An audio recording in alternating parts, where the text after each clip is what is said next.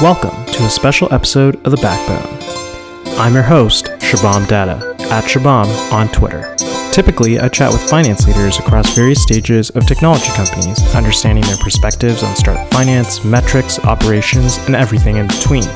On this special episode, I chat with Austen Allred, co-founder and CEO of Lambda School, a training program specializing in coding, computer science, and web development, with a revolutionary tuition model that asks graduates to pay once they've landed a successful job. Prior to Lambda School, Austen started a crowdsourced news creation company called Grasswire. After traveling from San Francisco to Utah frequently and seeing the disparity in income levels and job training in the community, Austen decided to form Lambda School. The Backbone will resume its regular scheduled programming with finance leaders in 2019. But for now, enjoy the special episode with Austen Allred, co-founder and CEO of Lambda School.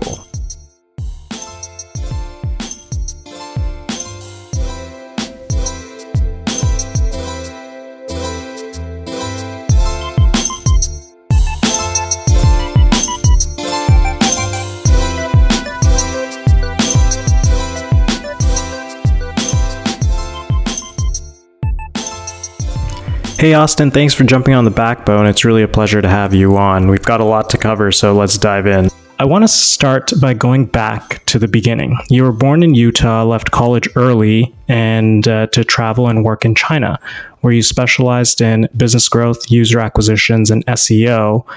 And then when you returned to the US, you started a crowdsourced news creation company called Grasswire.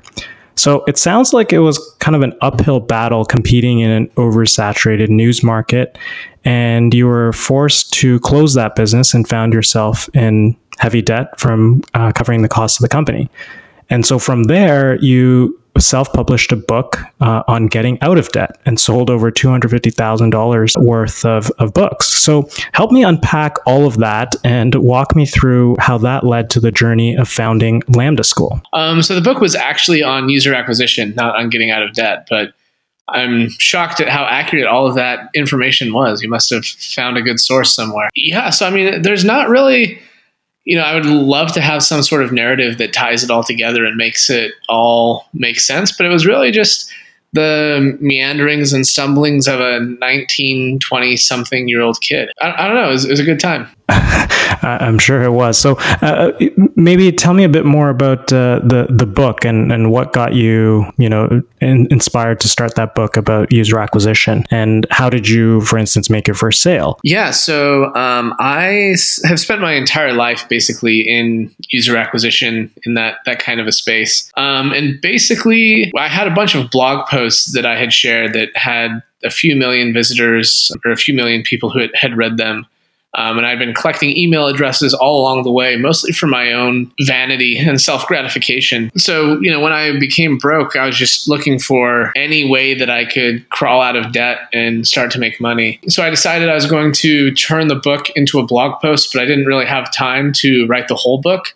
So I just put the first few chapters together. I wrote another couple chapters. And then I partnered with another growth guy that had a really big audience named Vin Clancy. And we threw up a Kickstarter page. And I think the Kickstarter, by the time we had finished, we'd sold $60,000 worth. Every trick in the book to sell the book. And that was kind of the start of it. By the time we got the Kickstarter funds, I was debt free and continued to pull in cash from that book. It was pretty great. That's awesome. And so let's jump ahead to Lambda School. So you co-founded Lambda School in 2016, which is a new type of school that invests in its students. And at its core, Lambda School is a training program specializing in coding, computer science, and web development.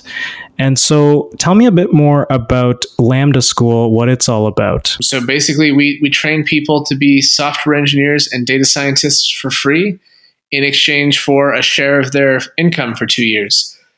So basically, the entire goal of Lambda School has been to de-risk a high-quality education. So there are people that would love to become a programmer. They would love to do all of this stuff. But, 4 years of college takes a really long time and is really expensive. And boot camps are often of dubious quality and expensive as well.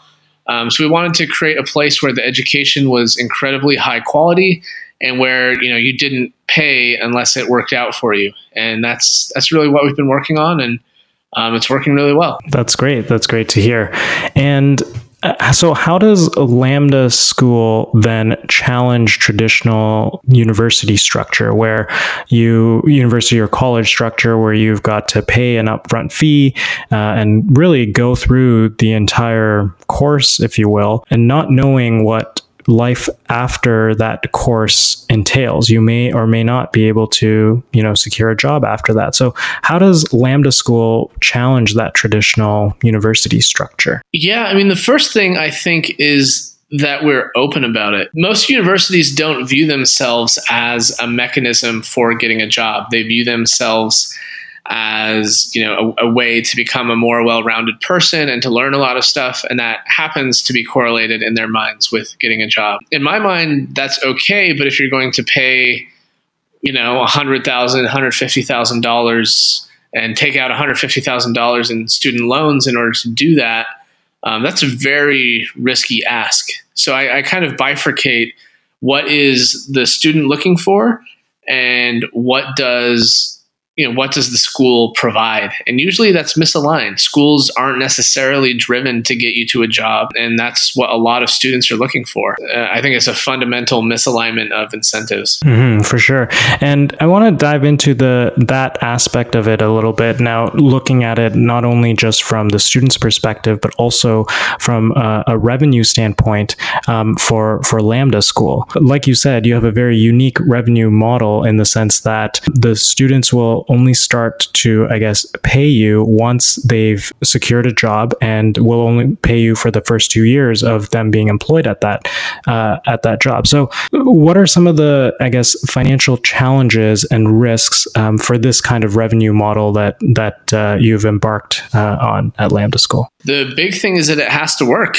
If a student goes through and doesn't get a job, you probably spent thousands of dollars training that student and you just lose it all. So the key is, you have to have a placement rate that is high enough that you can justify the costs, which means you have to be the best school you can possibly be and look for students that are hireable. So it really takes the risk away from the student and puts all the risk on the school, which is great from kind of it's a better deal for the student. And frankly, it can be a worse deal for the school. So we need to make sure that our students are successful. And that's what we spend really all of our time thinking about and doing. And then on the other hand, there's, a cash flow issue that you kind of have to overcome where, you have to somehow float that student until they're paying back enough that it makes sense. Right. And on that cash flow standpoint, Lambda School has raised a $14 million Series A from the likes of Google Ventures or GV as they're known. How do you go about raising capital for such a unique model like yours? What are some of the challenges and opportunities that posed as you were going through that process? The big challenge from us in the beginning is, so we got into Y Combinator. And the big concern when we were going to Y Combinator was basically, do we really need yet another code school? How many code schools could we possibly need? And could you actually be differentiated enough from the other 100 code schools that, it makes sense? And basically, our position was that, fundamentally being entirely online and being free up front causes a bunch of different problems and is a fundamentally different way to go about building a school. So that's what we really had to focus on, is how that worked. Once we had done that, once people actually believed that the model was truly different and that we were building something truly special, then since then we haven't had issues raising money. It's more, can you actually make this work, or are you just going to give a bunch of students a free education and burn a hole in the ground? You talked about earlier the incentives for the student. For them, it's so risk-free that unless they're super motivated, which I'm sure you're looking for as part of the application process, really they can just go through this Lambda School program just like they would, any other kind of MOOC style course from like a Coursera or a Udemy or what have you, a lot of those free online course platforms. How have you been able to, kind of refine that application process to know that, hey, we're bringing on students that we're truly, leveling the playing field in terms of being able to offer de-risk their education, but at the same time, we know that they're going to kind of put in their all, even though they're not fronting any of the costs. I mean, we keep some of that a little bit close to our chest, but the real reality is that we are looking for people who are capable and talented, and most of all, that have grit. The thing that we have to solve for is a student dedicated enough that they'll put in the work, because we can fix everything else, but we cannot fix by any means, if you're not willing to put in the work. Yeah, I think that's the main thing that we're looking for when it comes to Lambda School is this the right person who will do what they need to do?